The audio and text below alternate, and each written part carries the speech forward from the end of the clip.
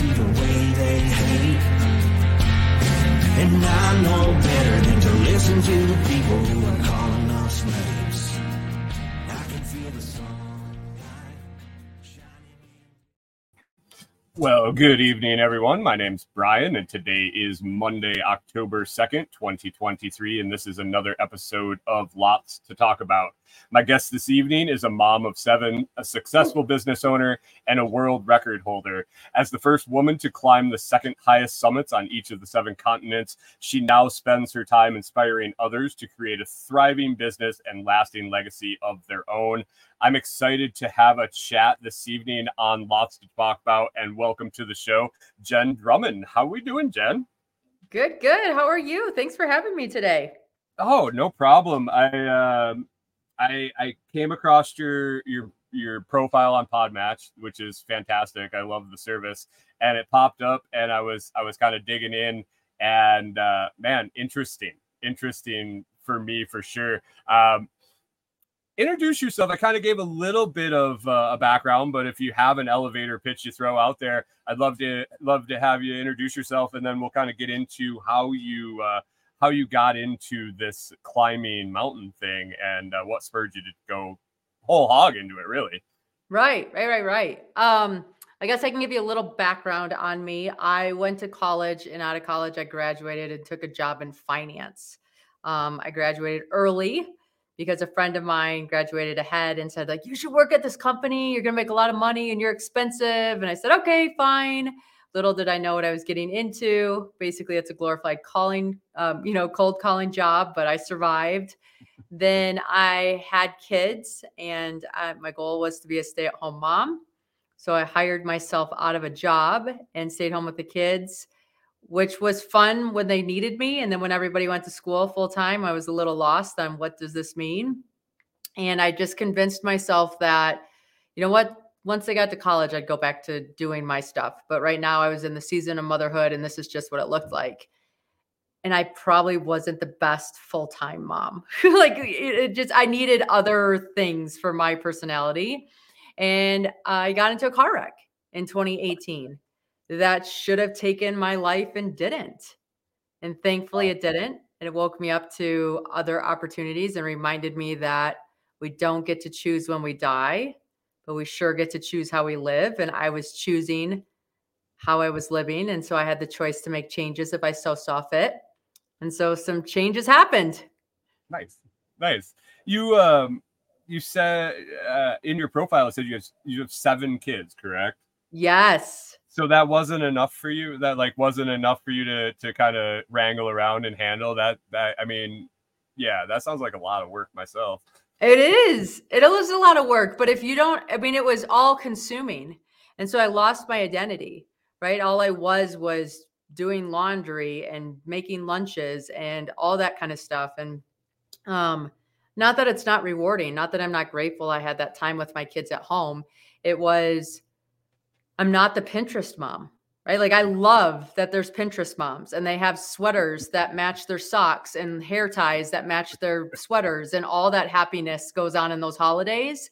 And I would show up in those classrooms. I'm like, man, we do not have a lot in common except that we have a kid the same age, right? And so, but it was one of those things where, like, I don't even know what to do with myself. I didn't want to get back into my other job because it was so much time. And I am one of those people that has a hard time balancing things. So I tend to go all in.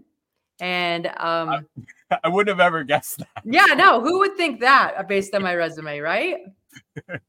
So what was that age? Like, what was that age gap? So that were you pretty much wrapping up the whole thing when you got in your accident, or were you just kind of getting into figuring out what you were going to do after the kids were gone? Yeah, I think I don't even know what I was doing, to be honest with you. All I know is I have 7 children. I struggled to have kids, so I had to do fertility treatment to get assistance. Nothing worked until they came up with a chemical cocktail that turned me into a hen. And all of a sudden I had 28 eggs one cycle, and those 28 eggs became 14 embryos. And those 14 embryos, despite all odds, became 7 children. And I don't have 7 children at once. No, luckily, like we froze them, right? So we'd freeze, thaw two, plant them, one would stick. Thaw two, plant one would stick. But my son, the oldest one, was 6 years and 2 months when the twins came. So I had 7 under the age of 6. Okay, you are insane. Yes. And maybe that's why I needed something else, right? Like I needed something else that was an identifier for me instead of just being mom. Because you hear mom 35 times an hour, right? And there's a lot of hours in the day where you're like, I just want to be a Jenn. I want to use the part of my brain that does different things than pack lunches and make sure we have toilet paper in all the bathrooms. Right. Do all the laundry and yes. So you got in a car accident that was obviously pretty serious if it should have taken your life. I have a fellow podcaster that I network with that has actually been in 2 accidents that he felt should have taken his life. So I've had some in-depth conversations with him, and I know how motivating that is for him. And when you said that, I was like, okay, I get it. Were you a mountaineer before you got in a car accident? No, not at all. I mean, was I zero? I mean, as close to zero as you could. I had climbed the Grand Teton. So I had friends that lived in Park City. They climbed the Grand every year. They invited me one year. I went. I thought it was amazing. I'm like, okay, when my kids get older, I'm going to get into this. Okay. So the car accident happens. And I mean, it's a severe car accident. I get a phone call afterwards from the police a few weeks later. And they tell me, we don't know how you survived. We cannot rebuild a scenario where you live, let alone walk away from this event. And the crazy thing is that happens. And then a couple weeks after the accident, a friend of mine goes running on a trail that you and I could push a stroller down. It's wet out. She slips, hits her head, and never comes home.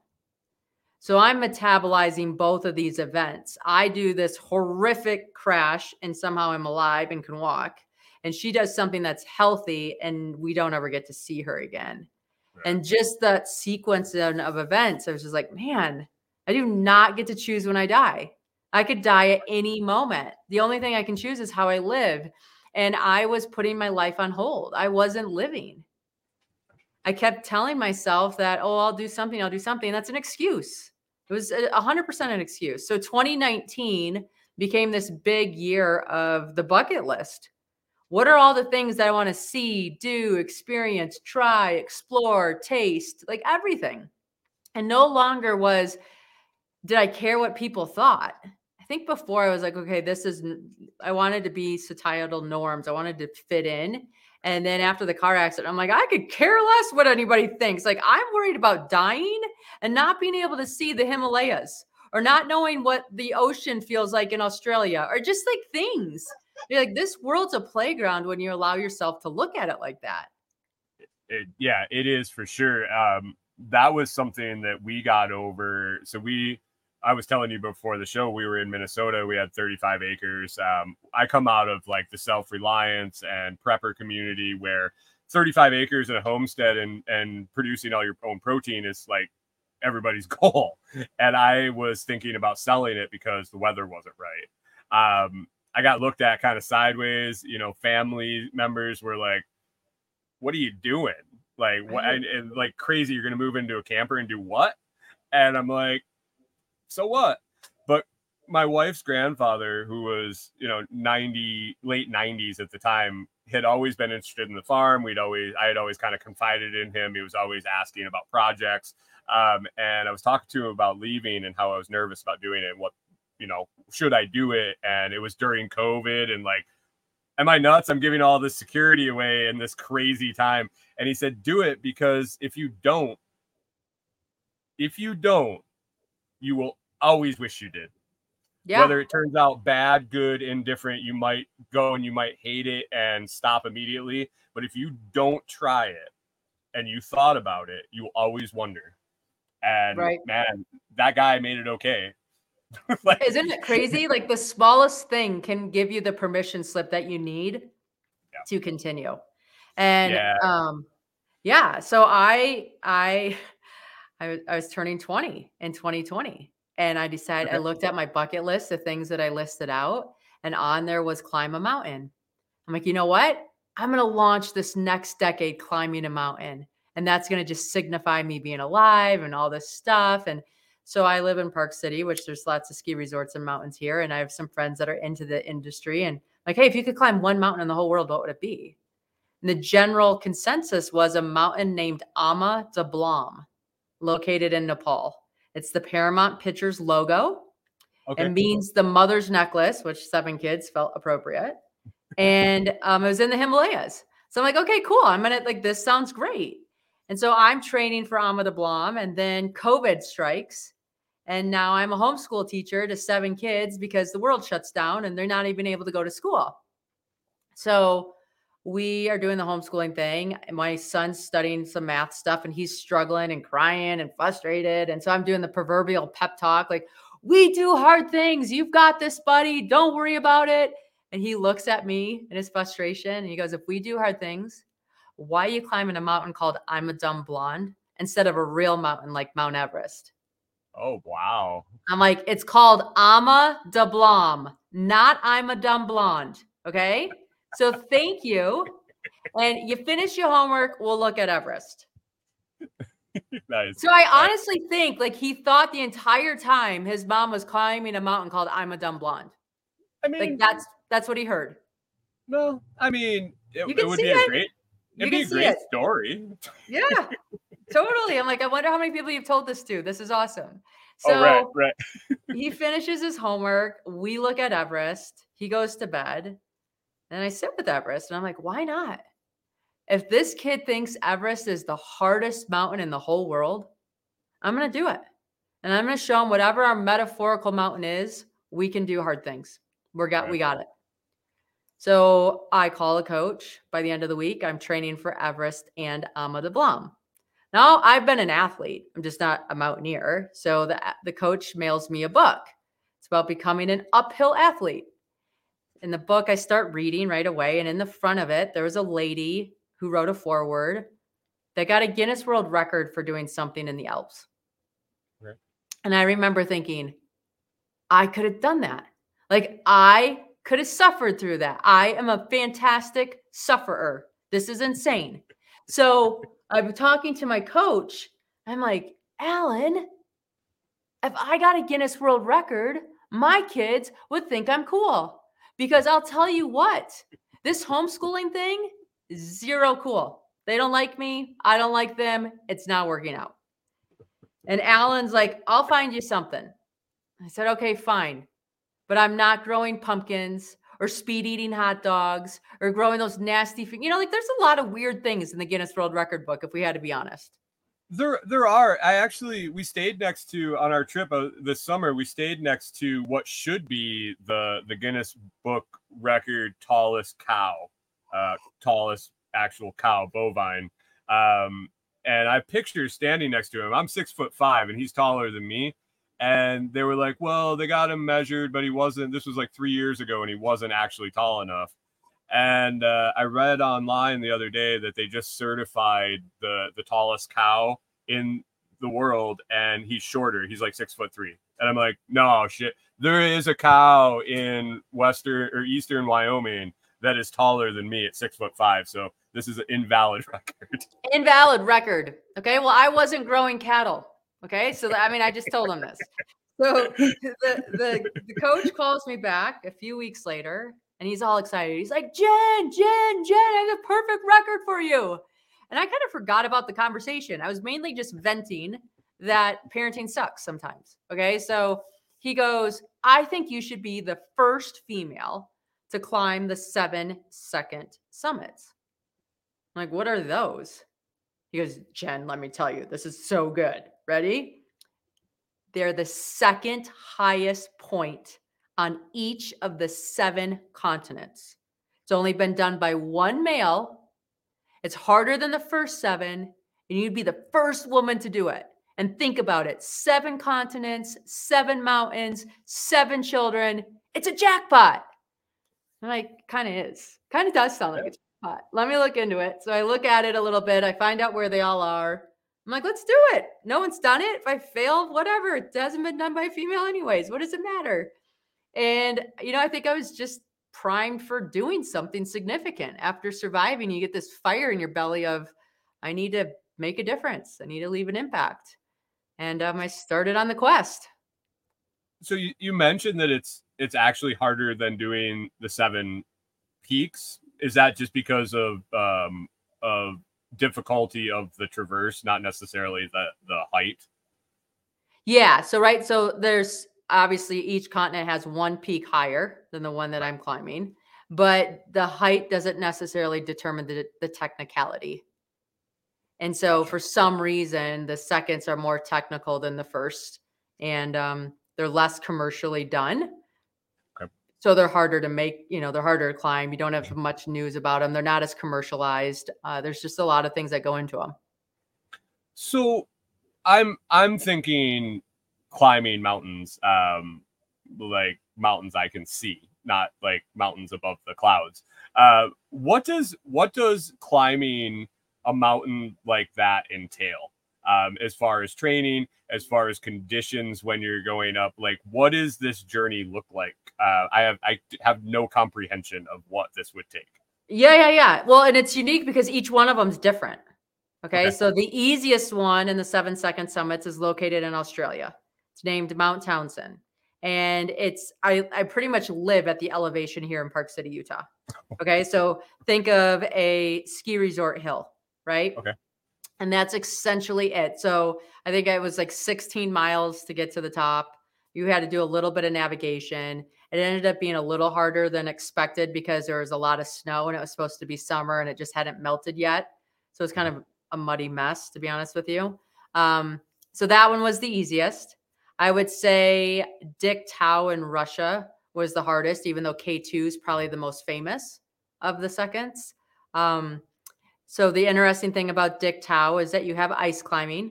So that means you're going to have crampons on your feet that like poke into the ice. You're going to have ice axes that allow you to stay where you need to be. It's you have to stay on the ridge line for the most part with this climb because there's such a high avalanche risk in the area because the mountain is located between 2 seas. So there's lots of moisture that collects and dumps snow. So that one, you're tied up to your guide. So if your guide makes a mistake or if you make a mistake, you're both doing a recovery to save yourselves from sliding off the mountain. So that's pretty intense. It took that one took, let me think, base one. I think that one was a 3-day climb. So really not that long. Mount Tyree in Antarctica had only been climbed by 15 people before us. So I was actually reading about before I jumped on tonight, I was reading about Antarctica. I was trying to picture Antarctic mountains, and then I started reading. I was like, "Holy crap!" Yeah, they have a few of them there. They're like 17,000-ish feet or something. And again, you just don't have beta on it, right? So when we're looking at our notes that are years old, because the North Face team didn't summit the year they went, the next year was closed for COVID. There just hadn't been summits in a while. And so when someone says like, okay, there's this rock here, and we're like, well, we don't see the rock. Did it roll down the mountain? Is the snow so much higher that it's buried underneath? Like there's just things that you don't know. And you're like, are we in the right space? Are we not? So it's very much navigating, making weather decisions, just deciding what makes the best sense. And then K2 is probably the deadliest of them all. So K2 it's like playing Frogger when you're climbing. There's rocks that just get chucked at you the entire time because it's a big rocky mountain filled with ice and snow. And during the day, the sun is so hot at the angles it hits the mountain that it'll get slushy or loose. And then that rock falls down. And K2 is a true triangle. For example, when you climb Mount Everest, you don't see Everest until you get to Camp 4 because you kind of have to go up and around to get to it. When you're at K2 base camp, he is staring at you the entire time. If someone falls at the top of K2, they could depending on the momentum they have, they could fall all the way down to base camp. That does not happen on the other mountains. Up. Right. You're just going up. It's like this vertical thing. And then you have some climbing sections on it where you have to wear a harness and you're physically climbing. So K2's, it's just hard. It's a hard mountain. It's a hard environment. It's a harsh climbing community over there. But Yeah. And then like Mount Kenya, which is the second highest point in Africa, is a rock climb. So you're Okay. wearing rock climbing shoes, you're wearing a harness, you're roping off different sections. And if you did Kilimanjaro, which is the highest point in Africa, that's a hike. You can modify a wheelchair and get up it. You're not taking a wheelchair up Mount Kenya. Right. Right. Because they've modified it to make that, or is it just that naturally? Natural topography, right? Okay. Natural topography is like a long walk up that you do camps along the way to acclimatize, and Mount Kenya is this pitchy rock climb. So do you hire like a local guide, a local navigator? Is that something you bring with you? Is there both options? Do you do both? How you said you were navigating by notes and points. How does that all work? Like, how do you not get lost? Yeah, so you have devices, right? Garmin's and tracking devices, and on like the bigger mountains such as Everest and K2, those things are all laid out for you. Okay. Basically, it's been so commercialized. You just, as a tourist, you show up, click your rope, and start climbing. The other ones take more skills to say, okay, we go left here or right there, or do whatever you're supposed to do. You're following maps. I tried to climb with the people in the country that I was traveling to. So when I went to Russia, I used Russian guides. When I went to Kenya, I used a Kenyan guide. When you go to Antarctica, you're bringing guides in because nobody lives in Antarctica. When I went to Australia, I did that one myself because it was basic enough. I didn't need a guide. So it just depended. I did end up climbing with a different company. I failed K2 the first time. So when I went back the second time, I picked less on geographical location and more on safety, which probably should have been the filter I used in the first place. But when you're new, you think, well, everybody's safe. It's in the industry. And then once you get into it, you're like, no, there's different levels of safety. I'm going to go with safety first and then worry about the next pieces. Did you go in increasing difficulty by anybody else's recommendation or by your research? Like at the end, do you feel that you went in increasing order? Was that the plan, and did it work out that way? Mountains have a season that you can climb them in. So you'll always see Everest summits in May. You'll always see K2 summits in July. So Dik Tau, which is in Russia, typically climbs July, August, September. And so it was basically what opened after COVID and then what climbing season was available, right? So I climbed the sixth one that I climbed was Mount Townsend. Australia took a long time to open after COVID. Right. They didn't let us in over there. And that was when you kind of wanted to climb in the summer, which is our winter. So I was just waiting for things to line up. Antarctica, you always climb December, January, because that's their summer. And then the season shuts down there. So a lot of it was more dictated on the season that you climb and what was going on with COVID restrictions at the time. Did you feel when you started that it wouldn't matter? Were you ready to do any of the 7 when you kicked off, or did you feel like you needed to acclimate into this to make it all happen? It was nice to do Ojos del Salado in Chile first because it's like 22 or 23,000 feet. So then I got an idea, like, how does my body do at that altitude? Because some people's bodies don't do well at that. So I'm like, okay, I'm doing good because there's not that many mountains higher than this. So this means that these lower mountains, I should probably be physically okay. I was trying to save Mount Kenya to the end because I just wasn't a rock climber.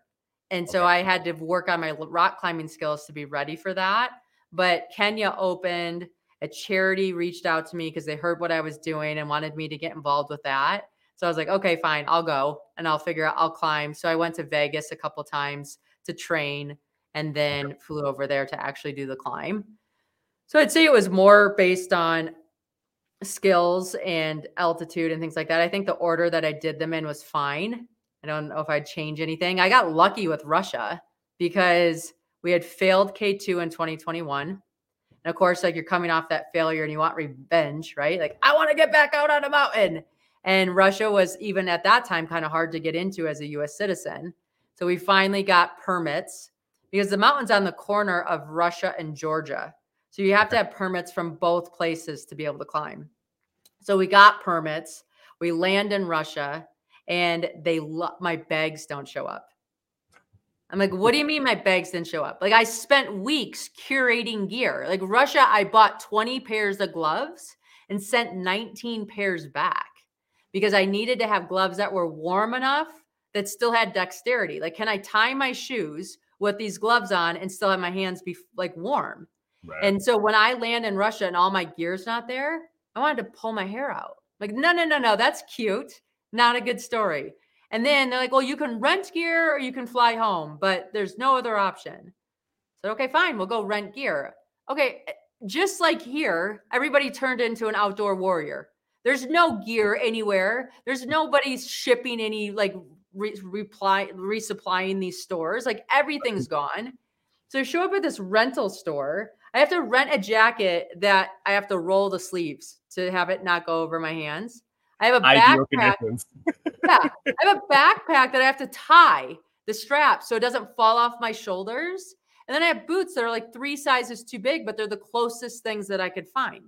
And I said, okay, fine. We're going to see how this is going to work. This technical climb, and I have gear that doesn't work. Luckily, we summited.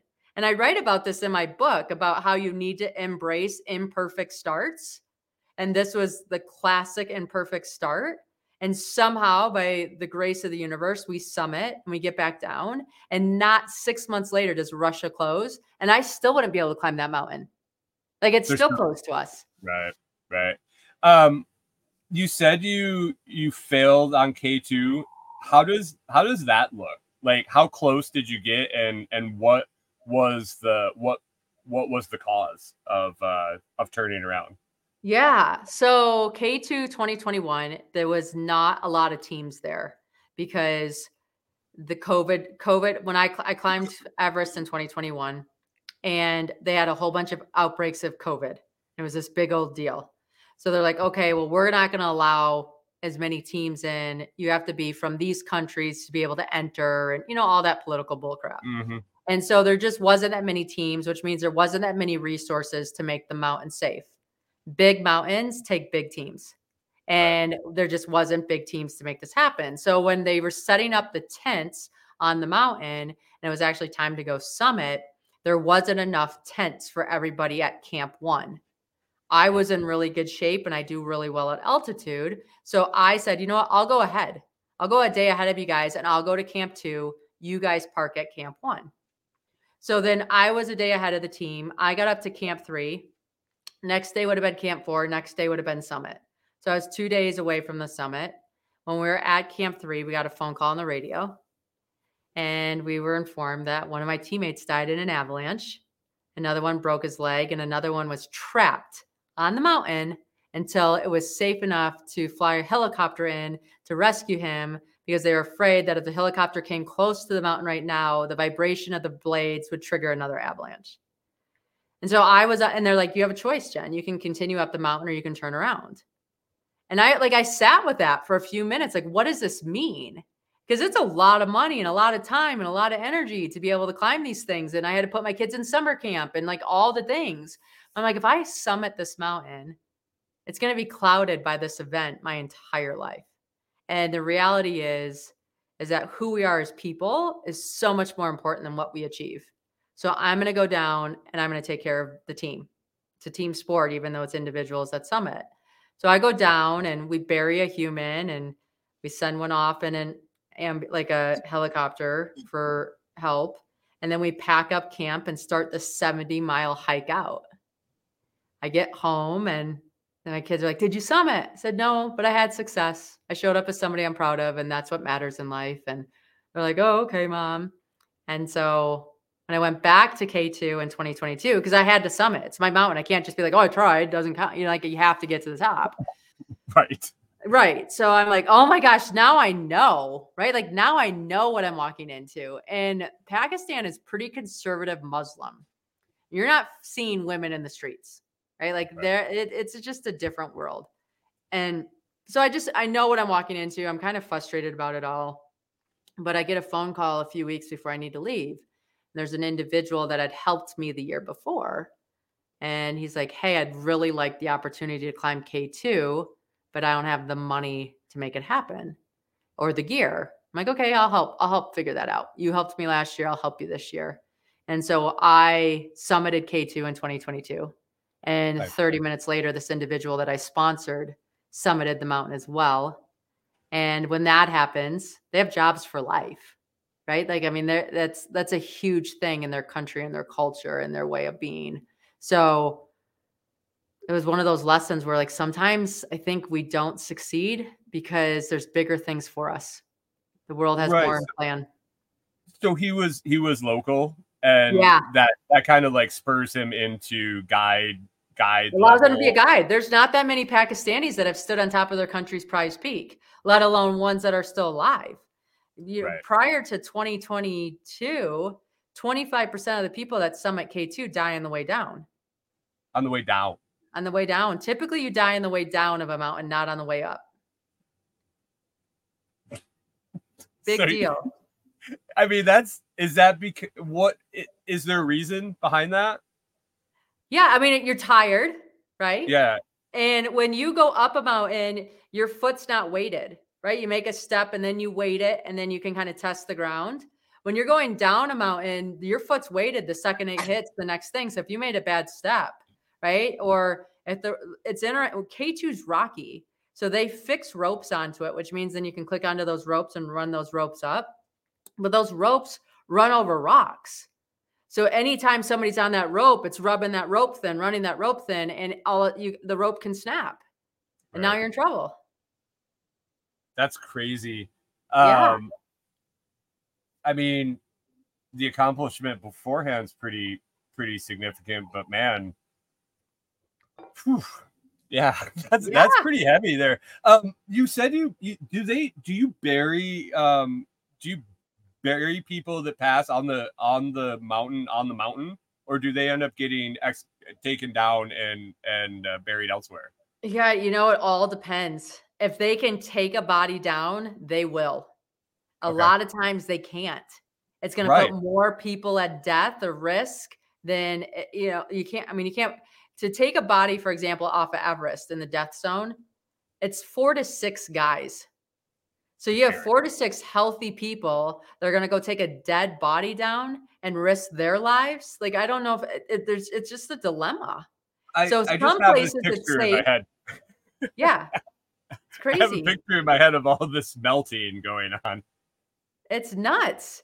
And the crazy thing is like they become, so there was a dead body on K2 that you had to walk around because they just couldn't bring the body down. And if they cut the body loose, you'd never recover it.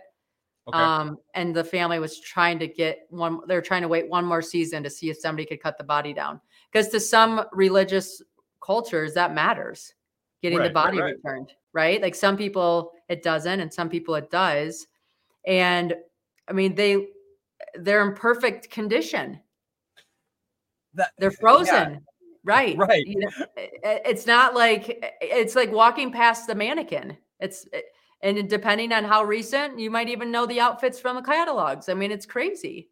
That's like, so the images you see when it's almost like in a movie and you see like someone frozen there, you're like, yeah, no. So that's like legit. Yeah, definitely. The only thing that happens is you can tell, like, so we had a body fall down to base camp that must have been decades old, right? While you were there, just like. Yeah, because avalanches happen every day. So at first when you get there, you're like, oh my goodness, there's an avalanche. And then after you've been there a while, you're like, am I in a bowling alley? Or is there a thunderstorm? Like you become numb to the sound because you're so used to them. Well, then sometimes things will come up from the avalanche because they got buried down or whatever. And there was a body that showed up, and you could tell that the body had been maybe face down because one side of the outfit was sun bleached and the other side was like a perfect purple. This is crazy. I would have never guessed. Yeah. And I thought it was going to be really eerie. Like, oh, I don't want to be by dead bodies. That's so gross. Like, blah, blah, blah, blah. But they don't feel like anything. They don't feel like a rock. They don't feel like anything. There's no energy there. There's no life there. So it was amazing to me how much it literally felt like you're walking past just a statue or a stone or something. It was not what I expected.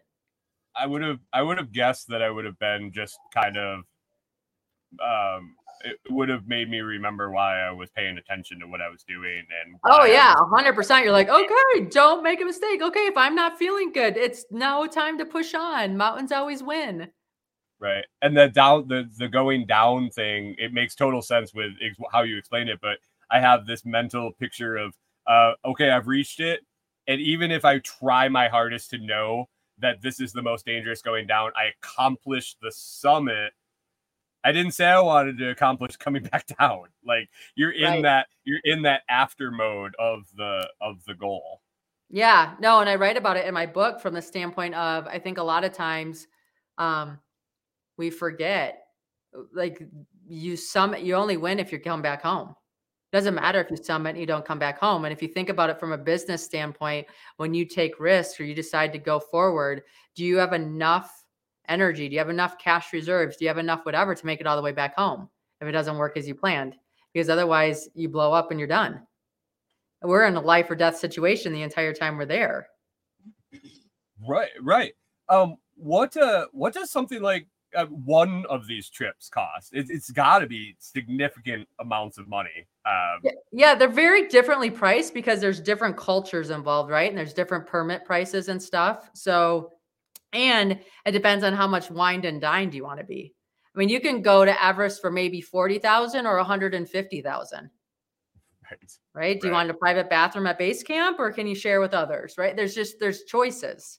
And all the mountains kind of have that at some level. Gotcha. So how long did it take you to complete the whole cycle of all 7? Yeah, I climbed my first one in December of 2020 and I summited my last one on June 1st of 2023. And you started training in 2019, you said? Yeah, towards the middle of 2019. That's incredible. Yeah. Like, don't people train like their whole lives to do one? Yes. But the nice thing is yeah, they do. But like in reality, if you're going to train to do Everest, you're fit enough to do a lot of the other ones, right? It's not like I'm going to learn how to go sailing and then surfing and then swimming and then biking and then climbing. Like what I'm doing is climbing mountains. So when I'm good at climbing one mountain, that all that skill rolls into the next one and rolls into the next one and rolls into the next one. So it really helps. Right. Are you still climbing? Not, I haven't climbed anything. This is probably one of the longest times I've gone without climbing anything right now. My body's having like, why aren't we training? What's going on here? I am taking my boys to Africa in February to do a couple climbs with them just to get over there. And I had such a good experience there. I want to go back. Nice.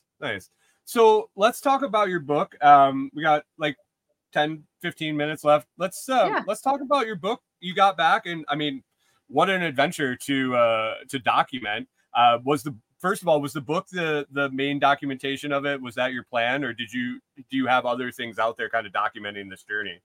Yeah, I mean, on my website, each mountain I kind of did a daily download on. Of course, I could only send 160 characters home at a time. So it's not beautiful, elegant English. It's like, this is what could come across that efficiently told everybody what was going on without like embellishing too much.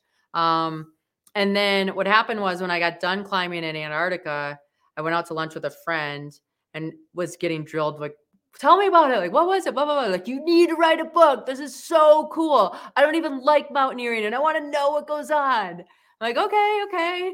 And he was a writer. Okay. So for him to say you need to write a book, that's like me saying like, you should climb Everest. Okay. You've never done it, but you'll be fine. And it made it sound like, hey, did you want cookies or brownies for dessert? Because both are available. And I got into this book writing thing. I'm like, oh my gosh, this is hard. It's hard to write a book because you have a story. So I'll tell a story and then you're writing it to a blank piece of paper. So you're getting no feedback. And then you give it to somebody to read and you're like, okay, did I give you enough information to understand what's going on? Did I give you too much information that you're bored? Did you understand the lesson that I learned on that mountain? Or was it too hidden?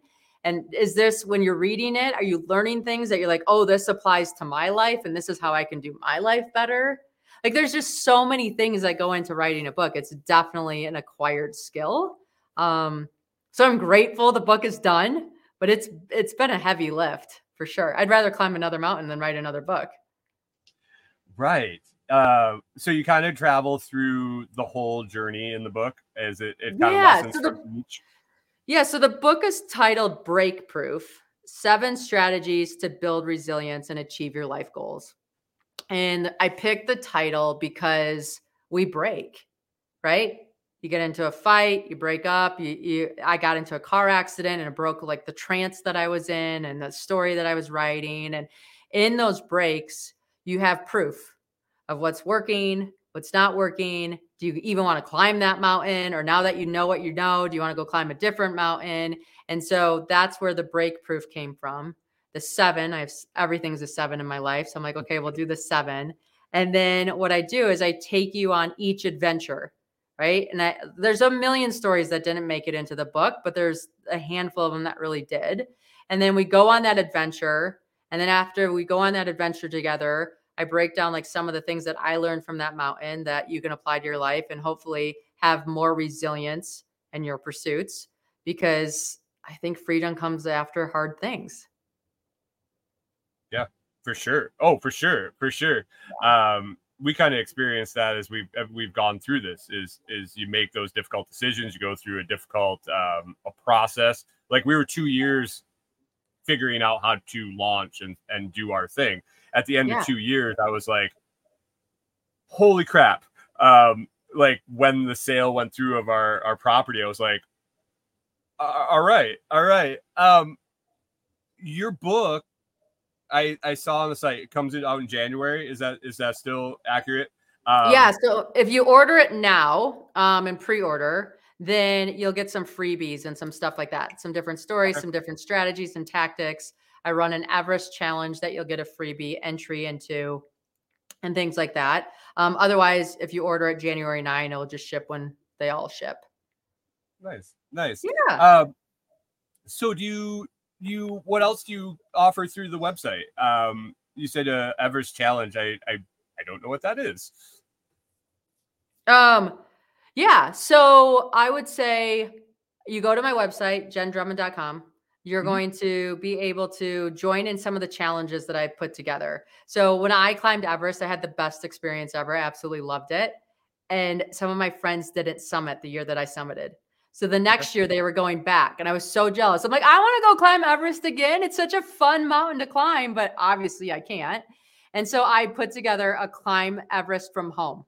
So over 40 days, you just do the stairs in your house or go to the gym or whatever. It makes it super easy. And you climb the height of Mount Everest from the comfort of your home. And it was a way for me to connect to Everest again and just make it easy from here. Super fun challenge. That challenge the people really enjoyed. And they're like, you should do a challenge on this topic or this topic. And so I put together some other ones based on feedback, which is pretty fun. I'm hired a lot to give speeches. So I love standing in front of an audience and just telling the story and giving them some like ideas of what they can do in their own lives to do big goals, which is super fun. I have the book coming out. I'll do like private expeditions where people are like, hey, I want you to take me here. And I'll do that. And so kind of like a hodgepodge of everything, which keeps it exciting for me. Well, yeah, I mean, it's not being a stay-at-home mom anymore. So that's exactly. I mean, I love my kids, but you achieved your goal of having a varied life by for sure. We're wrapping up here. I had one kind of question. What thoughts go through your head as you get to that summit in the mountain? Like as you're achieving probably, let's say, hardest climb where you didn't think you were going to make it, or maybe K2 after you didn't make it and then you did make it up. What really goes through your head when you get to that top? Yeah. All of it, like so let's say, so when I climbed the last one, I mean, it's been a 2.5-year pursuit, right? Like 2 of the mountains I failed, so I had to do them twice. And I just remember being like, I cannot believe I'm 10 steps from having this record. Like it feels so surreal. I know I'm not the same person that started on this adventure, but I'm like not that different. So you stand up at the top, you take in a breath, like the deepest breath you can possibly take in. And when you inhale, like everything disappears. There's no sun, there's no mountain, there's no time, there's no distance, there's no sound, there's no separation of anything. Like everything just is. You are the feeling of bliss. And then you exhale and you inhale and you exhale, and eventually all of it separates again. Time starts clicking and you feel the wind, it starts to get cold, and you're like, okay, I'm going to throw my soul out into this world. I'm going to find you again. I don't know where, I don't know how, I don't know when, but the joy is the journey of pursuit. And when you climb the mountain, you're always ready for the next one. Was there a letdown after you were done? Like after you were done with the whole thing, like you were driving, even when you summited and you made it back down the first 6 times, or the first 6 accomplishments, even after the fails and everything, and you had the last one, like you always had the next one. Like what fills that right now? The commitment I made to myself, and I think society trained us to think what's next, what's next, what's next. And my struggle or my challenge right now is to appreciate what is. And Fantastic. I am a quick start. I'm a hard stop. And I know this about myself. So I told myself, like, no matter what, I'm not committing to anything else for 12 months. I need to learn how to appreciate the present and metabolize everything that just happened. Awesome. Yeah. I appreciate that for sure. For sure. Getting back into what's going on right now and being really present in that. And but man, you can't give up the experience that you drove yourself to do, because that's oh my God, I love it. Totally, 100%. I like to give the guests kind of open rein at the end here. Anything you want, you can plug the book again, tell about the book, tell any parting thoughts, and we'll wrap up and we'll get you out of here. Yeah. Okay. So go to the website, jendrummond.com, buy the book, join a challenge, find my social media channels, figure out what one's your favorite, reach out, say hi, connect. I love the community aspect of all of this. And thank you for listening. Awesome. I have your website in the show notes, and that seemed like the best direct funnel to all the information for anything. Jenn, I appreciate you coming on. What a fascinating story. I learned so much. I'm so intrigued now. I don't see myself going and climbing any mountains, but man, I might look into the whole thing a little more. All right. If you need advice, I'm here. Yeah, man, that dead body thing, that's gonna roll with me for a while. But yes, I appreciate you coming on. If you'll hang out for just a second, I'll wrap up and I'll chat with you before you take off. Thanks. All right, have a good night. All right, I appreciate Jenn coming on. What a fascinating story. I didn't really know anything about any mountain climbing of that nature, just hiking around the hills where I grew up and things. But I appreciate the eye-opening experience, and the lessons that can be learned from that type of adventure are just incredible. So I encourage you to click the link in the video notes and the audio notes and check out Jenn's site and get that book pre-ordered and get in on some of those challenges. So this has been another episode of Lots to Talk About, and we will talk to you next time.